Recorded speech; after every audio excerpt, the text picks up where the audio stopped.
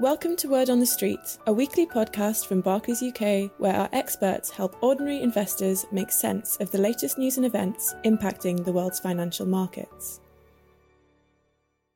This week, we look at what has shifted in markets and central bank policies as we enter an era of rising interest rates, where you might be tempted to look for comfort, and how to make better investment decisions by understanding yourself better. With Sarah Gresty, Head of Investments, Robert Smith, Head of Behavioural Finance, and Jean-Paul Jägers, Head of Asset Allocation. Welcome to today's Word on the Street podcast. This week may seem slightly calmer from a political perspective, especially in comparison to the last few weeks, but there is still a lot going on in markets and the broader economy, which can provide a lot of uncertainty for investors. So this week we are going to be continuing to discuss what we see in markets and central bank policy moves, where you might be tempted to look for comfort, and how to make better investment decisions by understanding yourself better. This week I'm pleased to be joined by JP Jägers, Head of Asset Allocation, and Rob Smith, our Head of Behavioural Finance. JP, I'm going to come to you first. For UK investors, it feels like a very turbulent last few weeks. What has been happening this week in terms of the economy and markets? Hello, Sarah. Yes, that's a good way to describe it, turbulence. So as the theme has been most of this year, it has been around central banks, policy rates, and how markets respond to that.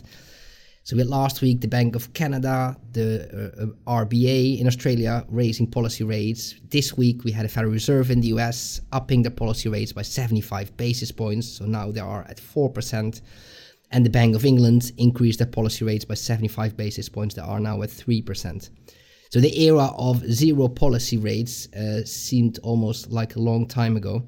And as we've had most of this year, is investors trying to work out whether the glass is half full or half empty. If we look to the US labor market, also this week in the data, we see that the labor market in the US remains actually quite strong.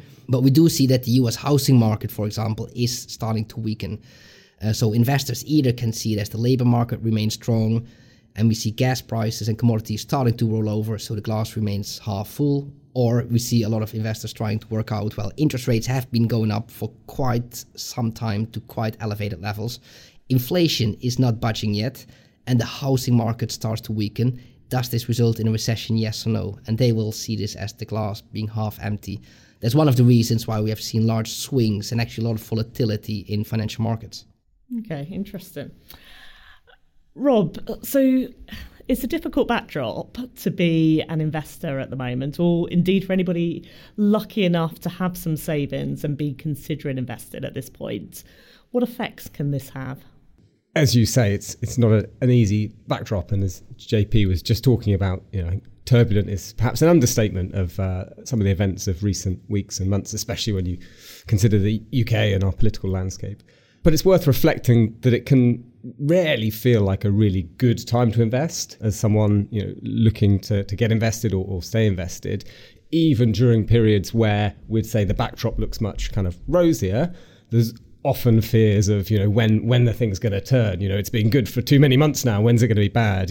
And there's always parts of the market. There are always people willing to sort of be talking about the next doomsday crisis around the corner that people latch onto. But I think the current events, or the current environment, I should say, really, especially for those UK investors, has no doubt heightened kind of nervousness and made uncertainty in the markets a little bit more tangible, because it feels a little bit closer to home with all that's kind of going on in our political landscape, whether it's relevant or not. And I think at the end of a longish period now of not great performance in markets, it's really been testing investors' composure. So the uncertainty that we've discussed in terms of the glass being half full or half empty, coupled with rising interest rates, cash is becoming a more appealing place to seek emotional comfort, as you would expect in some ways. And I think even for those who can understand that being invested in a well-diversified portfolio is the rational thing, I say in inverted commas, over the longer term, it doesn't diminish, the appeal of that short-term kind of relief that cash provides and the certainty of that. Yeah, it's interesting. So, JP, I know that one of our asset classes is cash and short maturity bonds.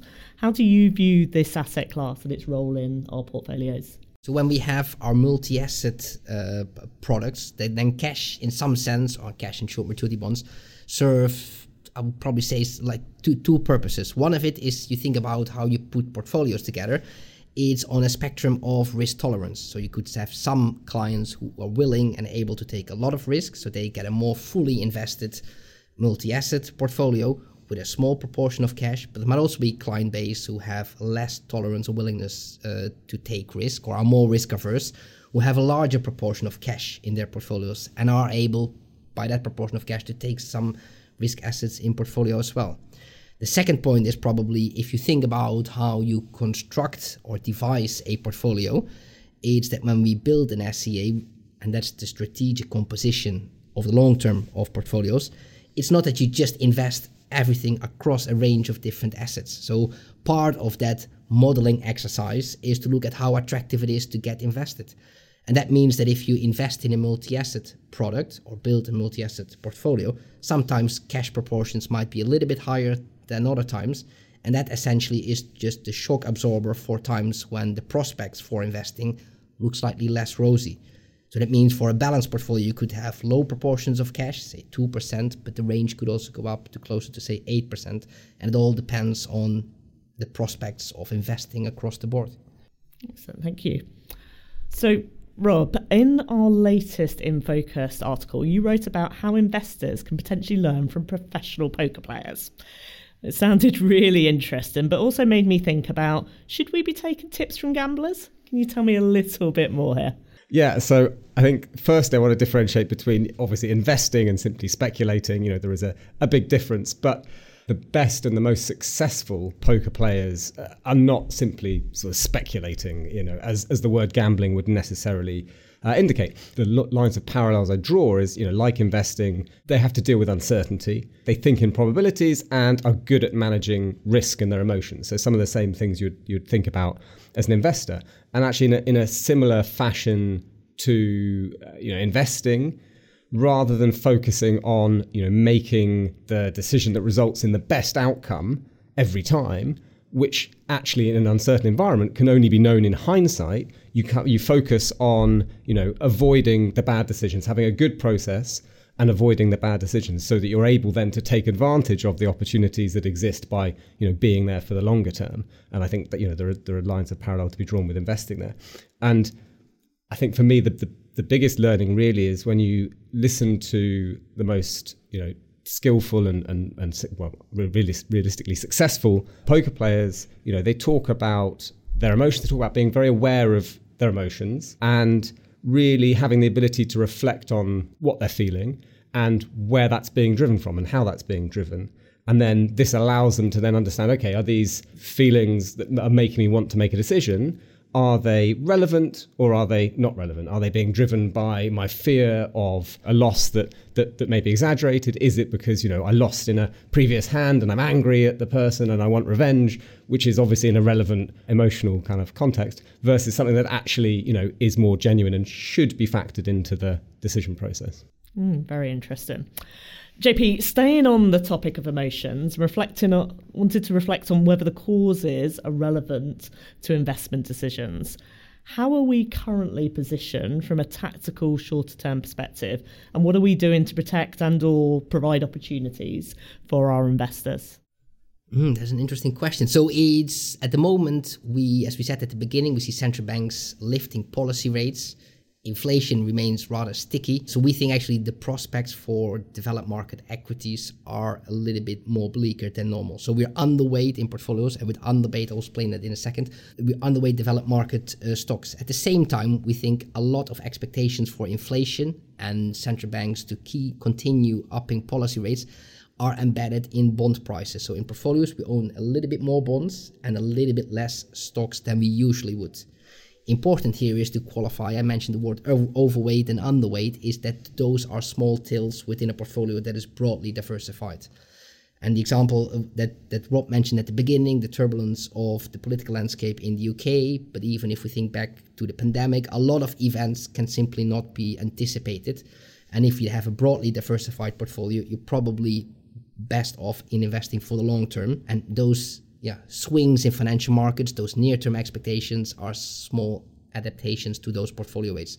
So at the moment, we're a little bit more defensive in portfolios, but that's within a portfolio that's broadly diversified. Yeah, thanks, JP. That's helpful. And hopefully that provides some comfort to those invested in our portfolios and funds. Rob, maybe you could help listeners by reflecting on some of the behavioural drivers that may be the root causes of the emotional responses that we are subject to as investors. Yeah, so I guess, going back to that point we talked about earlier about the poker players being aware of their emotions and reflecting on what the causes and the drivers of those are.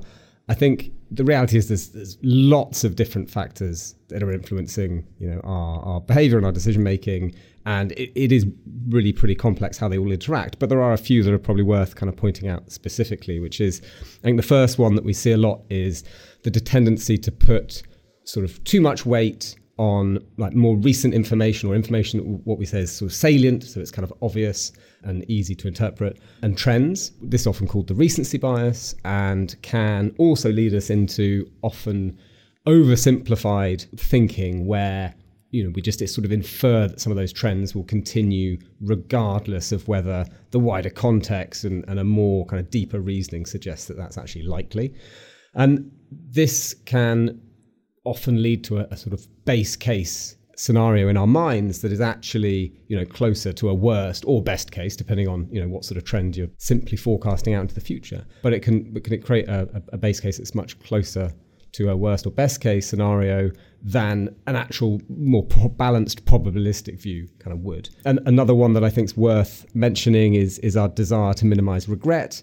Now, it's something that obviously impacts individuals differently, and I'm sure if we're not one of them, everyone knows someone who likes to maybe put off a decision to the last moment because they're worried about the impact of making a decision and how that's going to reduce the world of opportunities for them. But the reality is that it can often be combined with our need to feel in control of a situation and want to do something, so something that's recorded as the action bias, a desire to want to take action. So that combined with us not wanting to fear too much regret can often lead us to making big changes in the way that we're invested, often moving to safer asset classes during times like this, or potentially when times are going much better, overweighting riskier asset classes. And the reality is that some level of regret avoiding is probably good and is it's going to be hard to get rid of, but using that solely as a basis for decision making is not the most sensible way forward, because the fact is that there are always going to be reasons to be regretful, and I think it will lead to maintained and sustained inaction. And in an investing context, that means often like sitting out of the markets, and you wait and you wait and you wait and you continue to wait for that good time to invest, till when it seems like, that there can be no regret to this decision.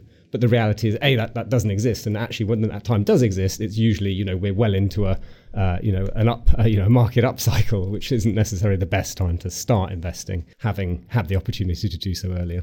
Yeah, that's really interesting. And JP, maybe turn to you for the last question. So you mentioned earlier around the small changes that we make in our portfolios, but picking up from what Rob just mentioned, a question that might seem obvious is, why don't we make our investment journey more comfortable and position our portfolios more in gilts or cash during this period? So as Rob just mentioned, there is a whole list of biases and emotions that, first of all, you need to overcome. But let's assume for the moment that you can put them to zero and be completely insensitive to those. Then if you make large wholesale changes in portfolios to bonds if they are attractive, or into cash if it's attractive, that would imply that you have almost persistent foresight is what's going to happen next. And emotionally, that might feel very tempting. If there's volatility, to sell what's risky, and once it's more calmer waters, you start investing. Unfortunately, it's not that easy, and we simply don't have the glass ball to give us the perfect future. And that's the whole philosophy why we think that if you invest more broadly, diversified, you're probably best prepared for the many potential futures that may come. And along the way, we can make some small changes, but we need to do that with a healthy dose of humility. There is very little we know about the exact future that has not been embedded in financial markets. Very interesting, and a great way to end today's podcast. So thank you, Rob, and thank you, JP, for joining me today. And thank you, everyone, for listening. Look forward to doing another one of these again next week. Thank you. All investments can fall as well as rise in value, and their past performance is not a reliable indicator of future performance. This podcast is not a personal investment recommendation.